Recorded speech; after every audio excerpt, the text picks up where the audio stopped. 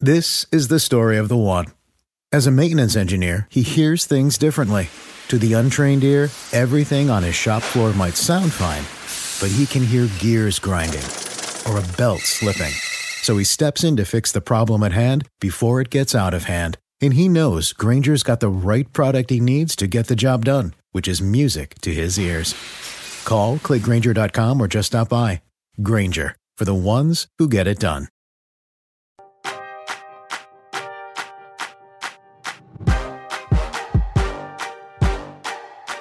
Hey everyone, welcome to Roundball Stew. I am Matt Stroup. It is Wednesday, June 23rd, and today we will be reviewing Game 2 of the Western Conference Finals, a very exciting finish with way too many replay reviews, and we'll be taking one last look at the Hawks-Bucks series ahead of Game 1 of the Eastern Conference Finals, plus some quick thoughts on the NBA Draft Lottery, which went down on Tuesday night. All of that and more is coming up in just a second.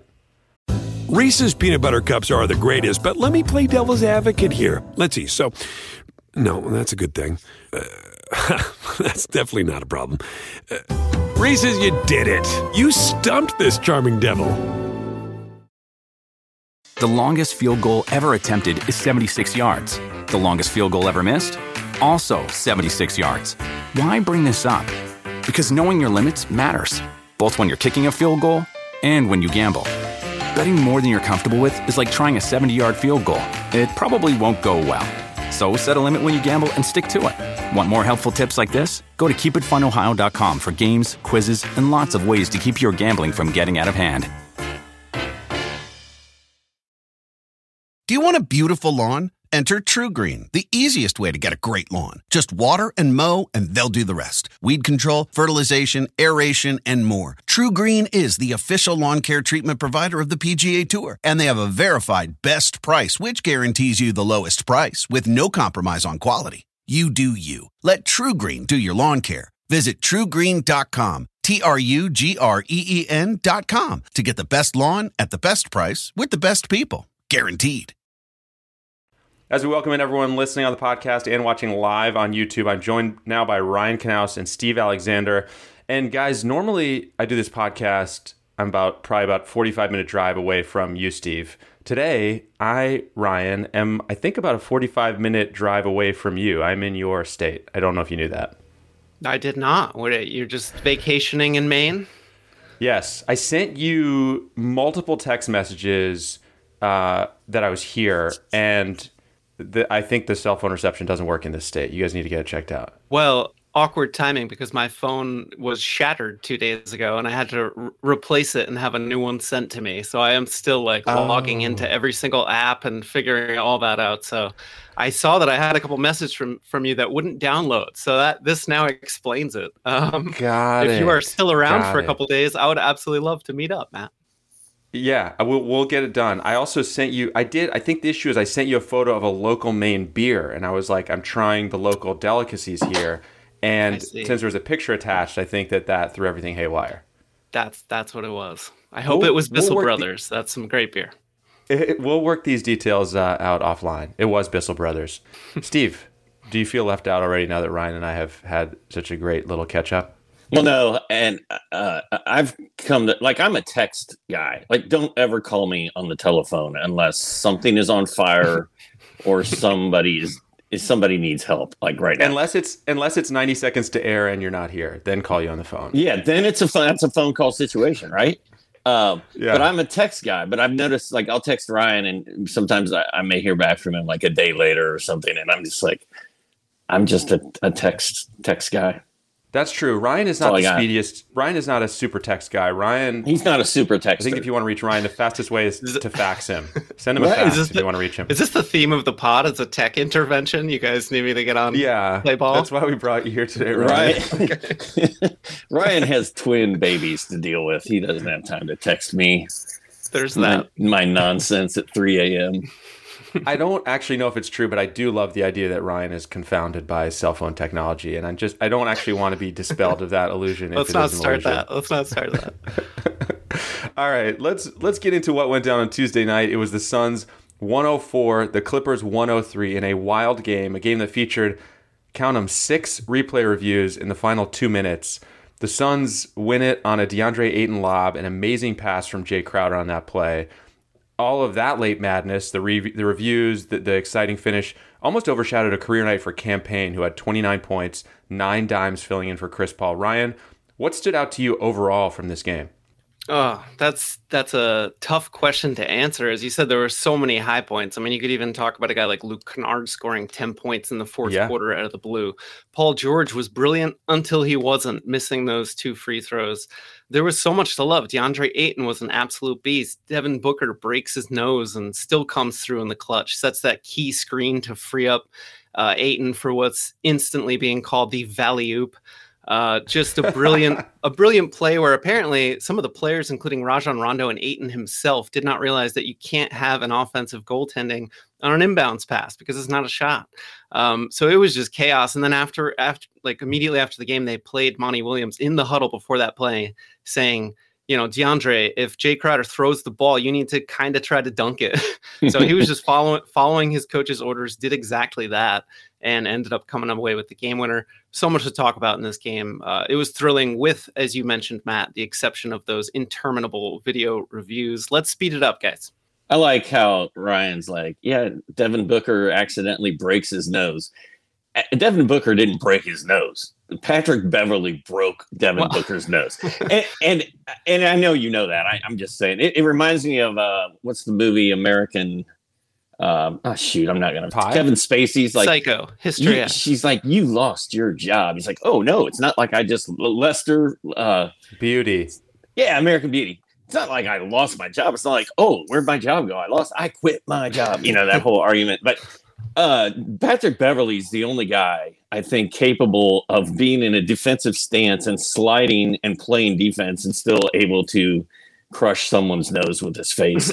Whether he did it on purpose is up for debate, but man, Patrick Beverley is like, he's the guy that if he's on your team, you kind of probably like him. And if he's not on your team, he's the total villain. But so there's so many things that happened in that game that are incredible. And like, I think my favorite story is just Cameron Payne. He was sort of run out of the NBA. He was playing in China last year.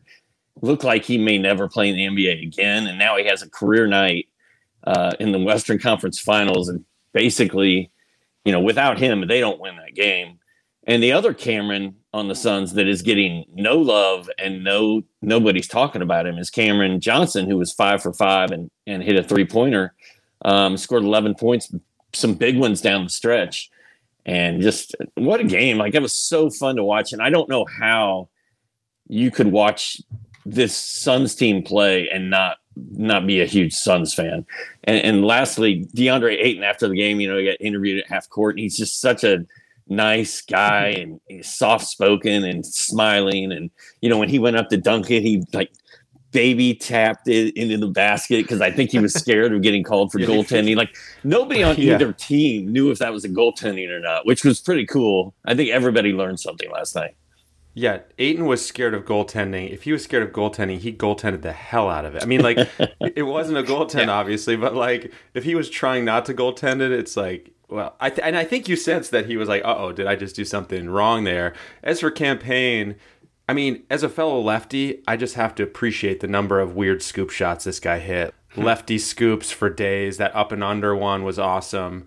He was pretty electric. And I got to say, I mean, with all the things that happened, it's hard to know. Do we remember this as the Ayton alley-oop game, the Cam Payne game, or the Devin Booker nose game? I don't know. I can't decide which one it is. Or the Paul George choked free throws game. And before, if the Clippers would have won, it would have been the Patrick Beverley game. Yeah, or the Paul George game. I mean, he did put them in the lead. Like, I think he had 6 points in a row to put them in the lead and then blew those free throws. So it was a true roller coaster just for him within that last couple minutes. Well, I'm gonna nominate DeAndre Ayton for this one. Just that final play, the exhilaration, the confusion of it. I mean, that was an epic moment. And then he also kind of, I think, turned the tide in the third quarter. Obviously, the Clippers fought back, but he had just an epic couple-minute stretch where he did it on both ends of the court, 4 or 5 possessions in a row, and just opened up a bit of breathing space for the Suns, who at times in this game looked a little bit tight. Do you guys agree? Like, Chris Paul's absence was felt, even though Cam Payne had a brilliant game. Obviously, he now has 18 assists and 1 turnover through 2 games in this series, just playing his heart out. But there are times where you need another steady hand at the rudder in a playoff game when things get tight. And if Chris Paul comes back for game 3, I mean, we've seen the Clippers escape 0-2 holes before. Obviously, yes, I don't think this is going to be another one. The Clippers have them right where they want them, Ryan. I think you're wrong here. Also, that had to have been the pass of Jay Crowder's life, by the way, right? I mean, I mentioned that off the top that it was an incredible pass, but that was truly, I mean, from the sideline, like I haven't seen an angle from behind him, but what angle he was throwing that at, but that thing might have hit the rim if not touched for Ayton. I mean, that was truly an unbelievable on-point pass. And Jay Crowder, to our knowledge, is not really a passer. I mean, that's what makes it all the more astonishing, Steve. I don't even know if it would have hit the rim. It almost looked like it was going to swish. Yeah, and I heard people saying that too. If you do see the replay from behind, you will ask yourself, DeMarcus Cousins, what are you doing? Because he's standing directly in front of him like this, and the basket's over to his right. And Cousins should have been guarding the ball's path to the basket because everybody knew they only had enough time pretty much for an alley-oop or something close to it. So I don't know why Boogie was not – he was face guarding the ball instead of trying to stop it from getting to the rim, which was weird. But the other thing I noted about the Jay Crowder pass is, first of all, what an incredible pass. And if you watch the replay of that and watch his reaction, he just it's almost like Larry Bird when he won the 3-point contest and put his finger in the air. Like Crowder didn't pump, he didn't smile, he just put his finger in the air and was like, "Yeah, I knew that was good." Like he didn't do anything. Like he just knew the pass was perfect when he threw it.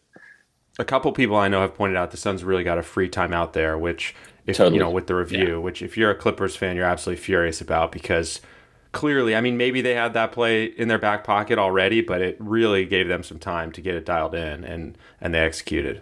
Yeah, but the Clippers also had 3 free timeouts. Also, everybody had. I got a free timeout. I got a free timeout at the end there. I mean, it was free timeouts for everyone. Oprah. Marcus Morris, by the way, 3 for 11, possibly playing through the knee issue. We've talked about him as a barometer for the Clippers, so another tough game for him. Reggie Jackson was pretty good again with 19 points.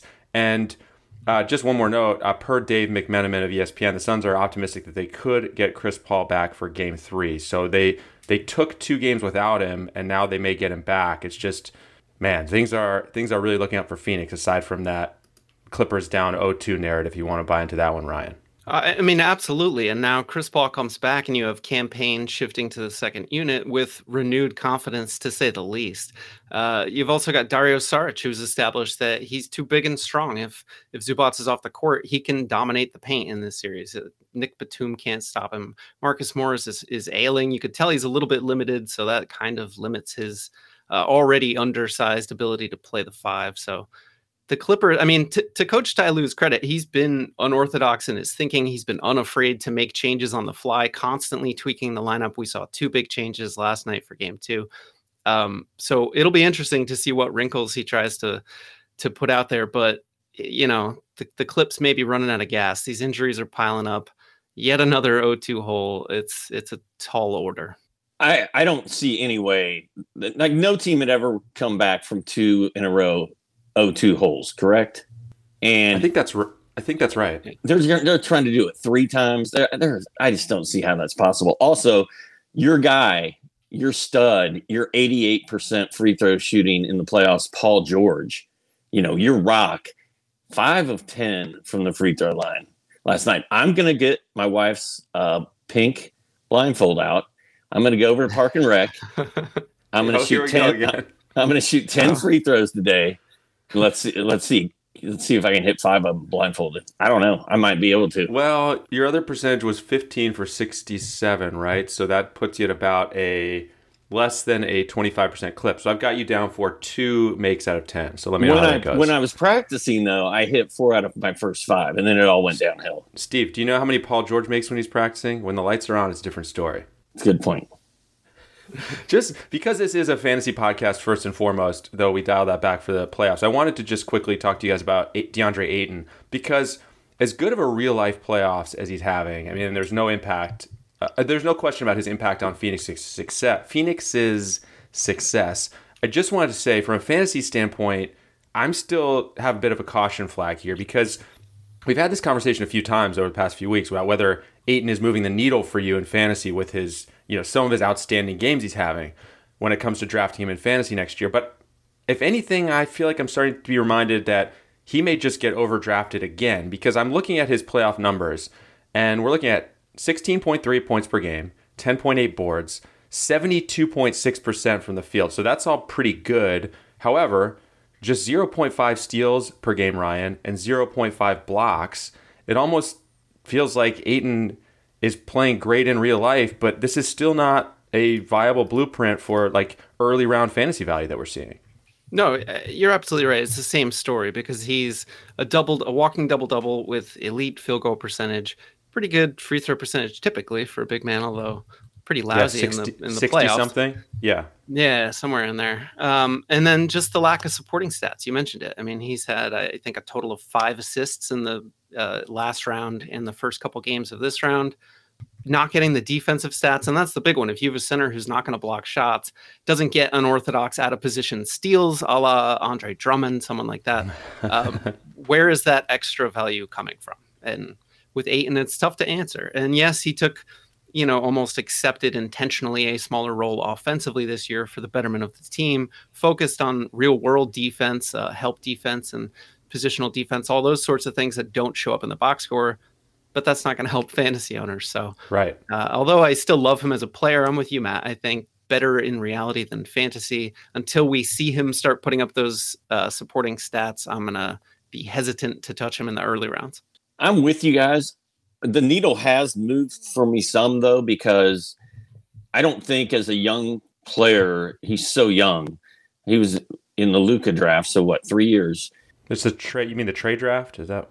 Sorry, the Luka trade draft. And by the way, I went through and was looking at that draft last night. Pretty ridiculous. It's unbelievable. If you throw Marvin Bagley, if you throw him back into the ocean from whence he came, like the rest of that draft is frightening. Like it's amazing. But I think the amount of confidence that Ayton has gained in the last 9 or 10 games of these playoffs is insurmountable and immeasurable, I guess is the word I'm looking for. And I don't know if he's going to start stealing and blocking more next season, but he's going to have an off season where they're going to work on his game. And sort of like Ben Simmons, they're going to try to rebuild Ben Simmons from scratch, I guess.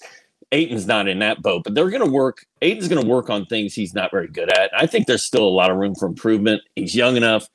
I'm not afraid to draft him, mid rounds at all. His ADP last year, I think what Matt is sort of referring to, his ADP was 21. Oh, Lord. So yes. That's why. That is what I'm referring to.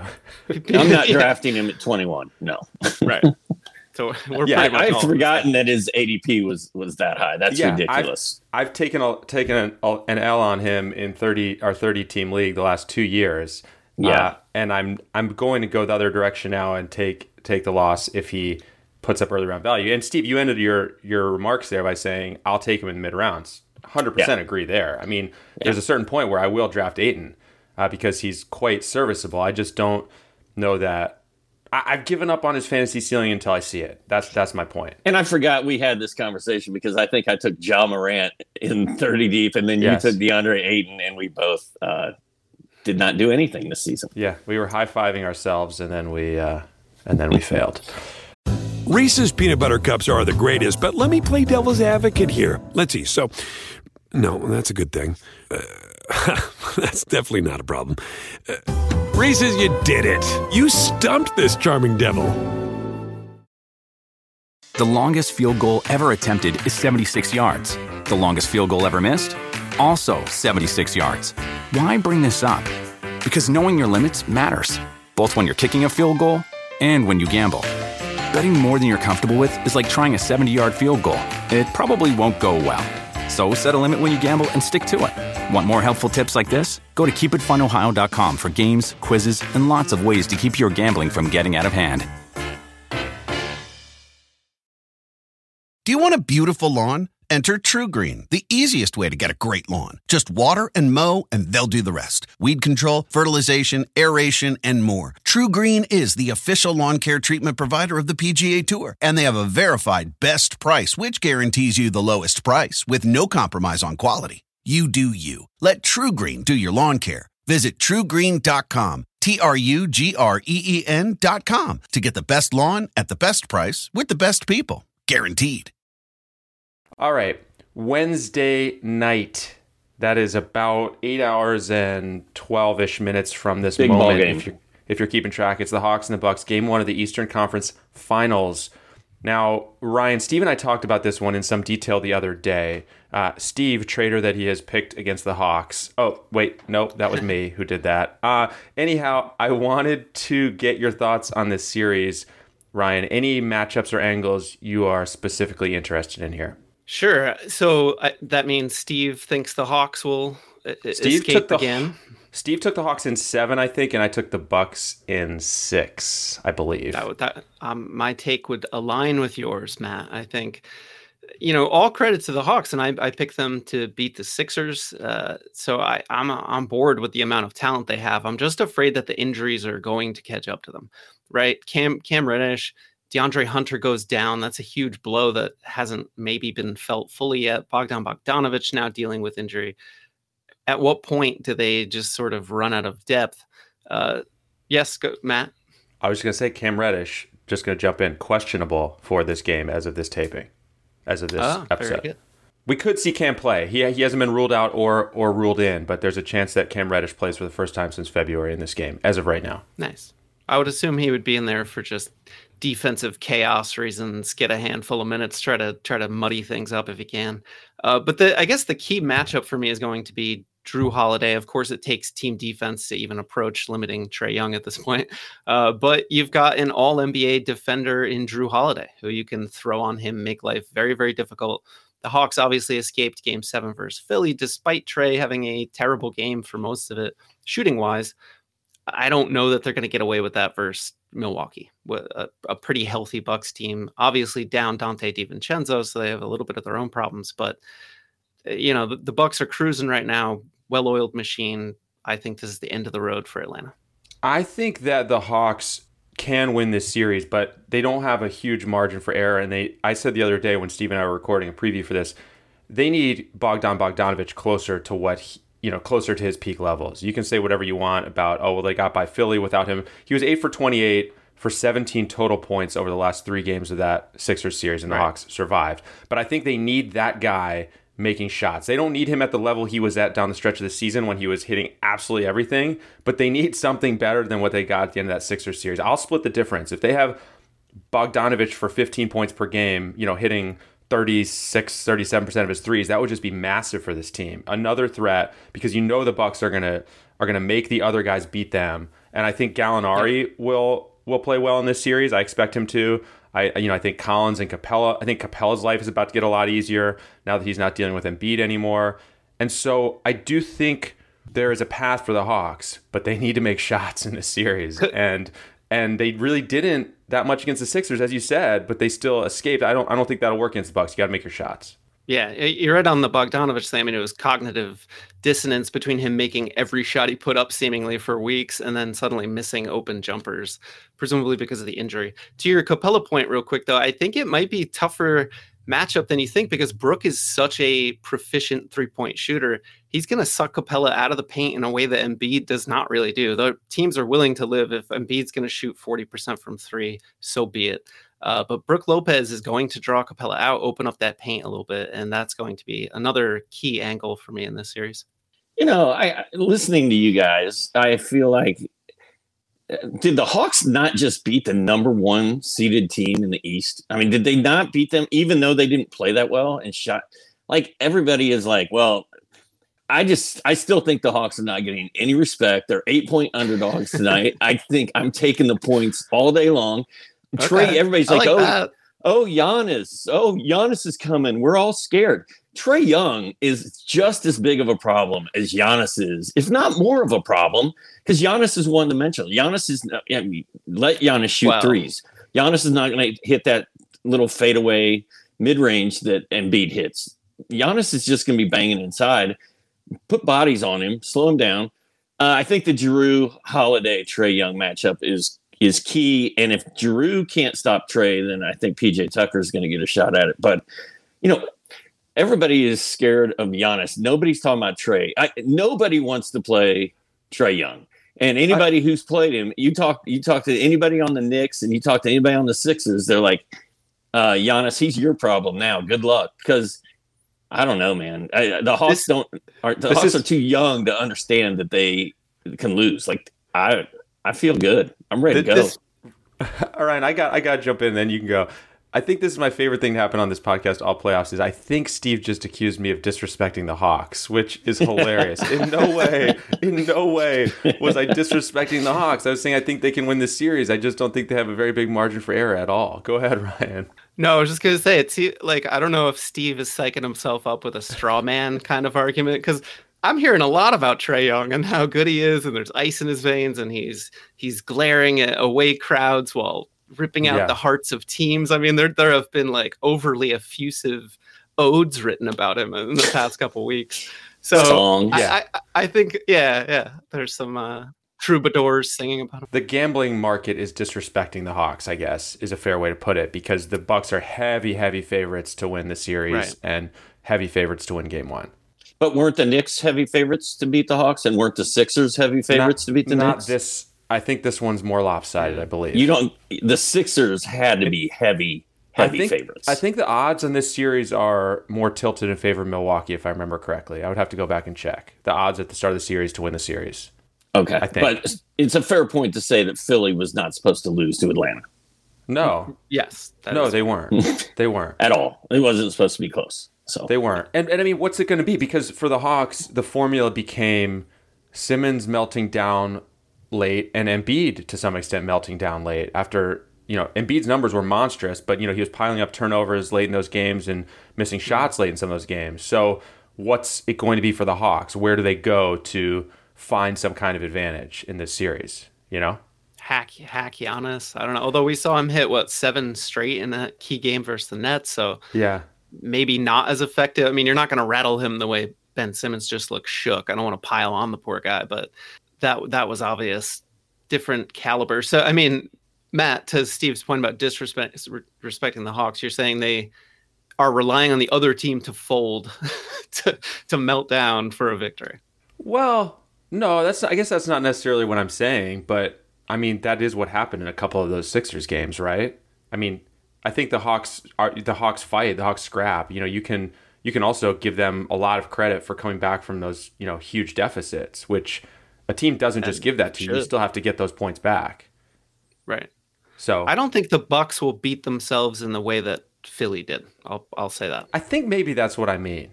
I think maybe that's what I was saying. A much more concise way of saying what I was trying to say. But I'm just sick of Steve disrespecting the Hawks overall, and I think we need to put an end to this. Well, to your point, the Hawks blew the Sixers out in game one at Philly when Danny Green was attempting to guard a healthy Trae Young at that point. But after that, I mean, it was sort of an ugly basketball series. Like you guys can say that the Sixers fell apart and let the Hawks win, but the Hawks weren't exactly doing much better. I mean, they weren't shooting the ball well. Trae really wasn't shooting the ball well. Bogey disappeared for a while.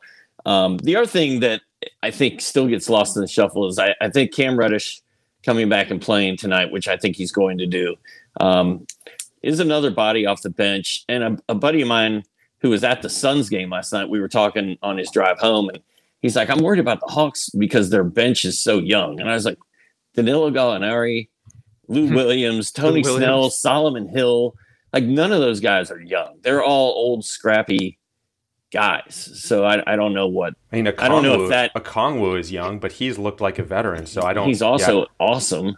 Yeah. Yeah. Cam Reddish, my concern is he hasn't played a game in 4 months and 2 days. Yeah. How do you throw him in against Chris Middleton and expect him to get stops in a playoff? That's a tough spot to put a young guy. What you do is you put him in. Solomon Hill doesn't play every game off the bench. You put him in. If you were going to give Solomon Hill minutes, those minutes should go to Cam Reddish. The 7 minutes that Solomon Hill would have played, give him to Reddish because, I'll take a rusty Reddish. I'll take a rusty Reddish in that case. Reddish has been healthy now for a week or so, and they didn't want to put him in cold, but now they've had a couple days off, time to work, just integrate him in a little bit. But to Matt's point, I'd much rather see Reddish out there than Snell or Solomon Hill, honestly. All right. Well, that game now starts in about 8 hours and 2 minutes. So let's start getting ourselves mentally prepared quickly.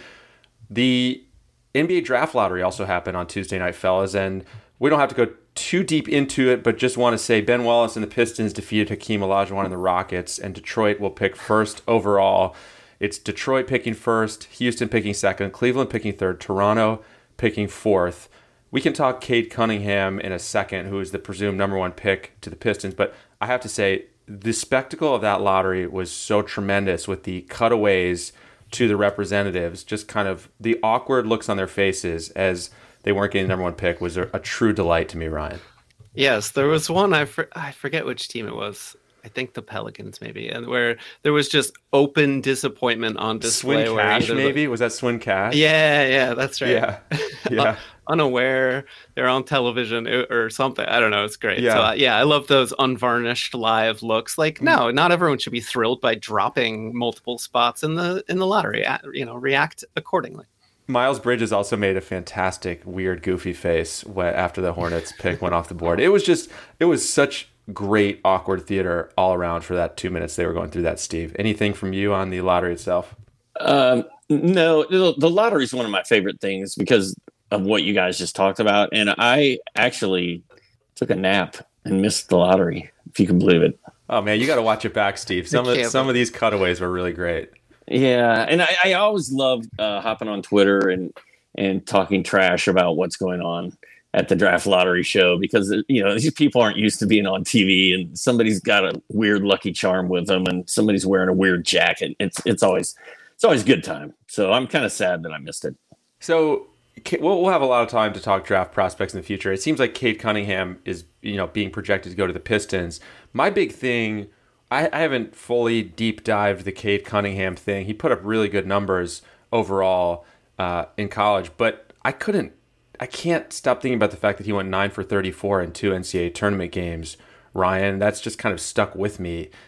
And he just didn't look good when the games mattered most. And I'm not saying I'm an expert on him at all, but that's just stuck with me. And I need to kind of be convinced that I need to be reconvinced that he's going to be a star. So I'm going to watch some video in the days and weeks ahead, but that's just my initial thought. I'm in the same boat, Matt, because the limited sample size I've seen from him, like, wow, incredible potential, some interesting tools. But again, from the very small amount of games I've seen him play, there were some weaknesses, some struggles with the shooting that seemed like an aberration for a number one player. Then again, you read some of the scouting reports and guys who have poured over his video for the past year and more, and you come away with this glowing review of a guy who can be a lead on-ball playmaker, who can be a lead scorer if you need him to be, who's a versatile defender, who can just, has the size that's, I think, 6'7", 6'8" from the lead guard spot. So I guess to your point, if you want to reform your opinion of him, just read some of the scouting reviews, including our own Edge colleagues who have better, more informed takes than we do. Because when it comes to draft lottery, I suddenly realize, I need to deep dive, do my homework, catch up on all these prospects so that we know when they land in a certain situation, who might they impact? Like, how does Cade landing in Detroit impact Killian Hayes, who I probably wouldn't touch for fantasy anyway, but that type of cascading effect. Yeah. And there's no reason to sugarcoat this. I mean, we're NBA fantasy guys. We don't sit and watch every college basketball game that happens. But, the interesting thing about being the number one pick, first of all, Cunningham has said he's only going to work out for the Pistons. But number one used to be a lock. Like, number one was like, if you go number one, you're going to be the man and you're going to have a great season. But we've seen number ones, especially some who can't shoot free throws and whatnot, struggle and have issues. We've seen them get bounced out of the NBA in a relatively short amount of time. Sometimes it's number two or number three that happens too. But, last time I remember the Pistons having a really high pick like this was Darko, the Darko draft. And that did not go well. No. So anyway, hopefully Cade Cunningham does not pull a Darko. I don't think he will. I mean, the other thing I'll say about my last thought on this whole thing is it hasn't been so long that I forget what happened with Anthony Edwards. And LaMelo Ball. Like, I was super worried about those percentages coming into the NBA. So I'm not going to overreact to like a couple horrendous shooting games in the NCAA tournament from Cade Cunningham, where he was a decent shooter in college, and I think he shot 40% on threes. So overall, you probably go with the bigger sample size. But I have had a little trouble shaking those shaky tournament games. But overall, I think you probably trust the much larger sample with this guy. And then Houston got the number 2 pick, right? That sounds like it's going to be Jalen Green. Is that what or you guys? Evan Mobley? It's a mobile center, can kind of do it all. Seems like a good fit, maybe next to Christian Wood. I'm not certain about that, but they kind of experimented with that too big look with Kelly Olynyk all second half of last season, and it worked out great. So maybe that gives them even more confidence to pair another true big next to Wood. Yeah, could be. I mean, anyone who had Kelly Olynyk on their team down the stretch is just hoping he's back with Houston in the same role, but I think that's in peril at this point. That was like a fever dream, right? That was too good to be true, that Kelly Olynyk. That even happened, Ryan? It happened, Matt, but yeah, it might have been chemically induced mass hallucination for all of us. I don't know. I was all over Kelly Olynyk last year, boys. No, I mean, I had him on some teams, but it's like, would you even draft like Olynyk? What is he, a top 100 guy maybe next year? It depends where he is, but in a vacuum, you're not targeting Olynyk as a top 75 guy even, whereas he finished the year like top 10, I want to say, over the past couple months. Yeah, he was just destroying it down the stretch. Depends on where he is. Yeah. Yeah. All right, well, much more to come on that, much more to come on the NBA playoffs. That is going to do it for us on this episode, though. Don't forget to subscribe on Apple Podcasts, on Spotify, wherever you listen. Take a second to rate and review us as well. We'll be back here on Friday with our reactions to Hawks-Bucks Game 1 and Clippers-Suns Game 3. Thanks for listening on the podcast and for watching live on YouTube. Ryan, Steve, thanks to both of you guys. We'll see you on Friday. All right, if you guys end up somewhere drinking a beer together, I better get a FaceTime. Done deal. All right. We'll do, Matt. See ya.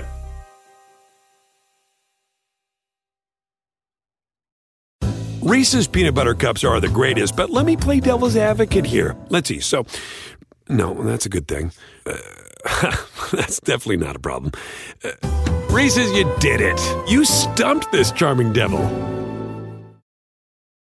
The longest field goal ever attempted is 76 yards. The longest field goal ever missed? Also 76 yards. Why bring this up? Because knowing your limits matters, both when you're kicking a field goal and when you gamble. Betting more than you're comfortable with is like trying a 70-yard field goal. It probably won't go well. So set a limit when you gamble and stick to it. Want more helpful tips like this? Go to keepitfunohio.com for games, quizzes, and lots of ways to keep your gambling from getting out of hand.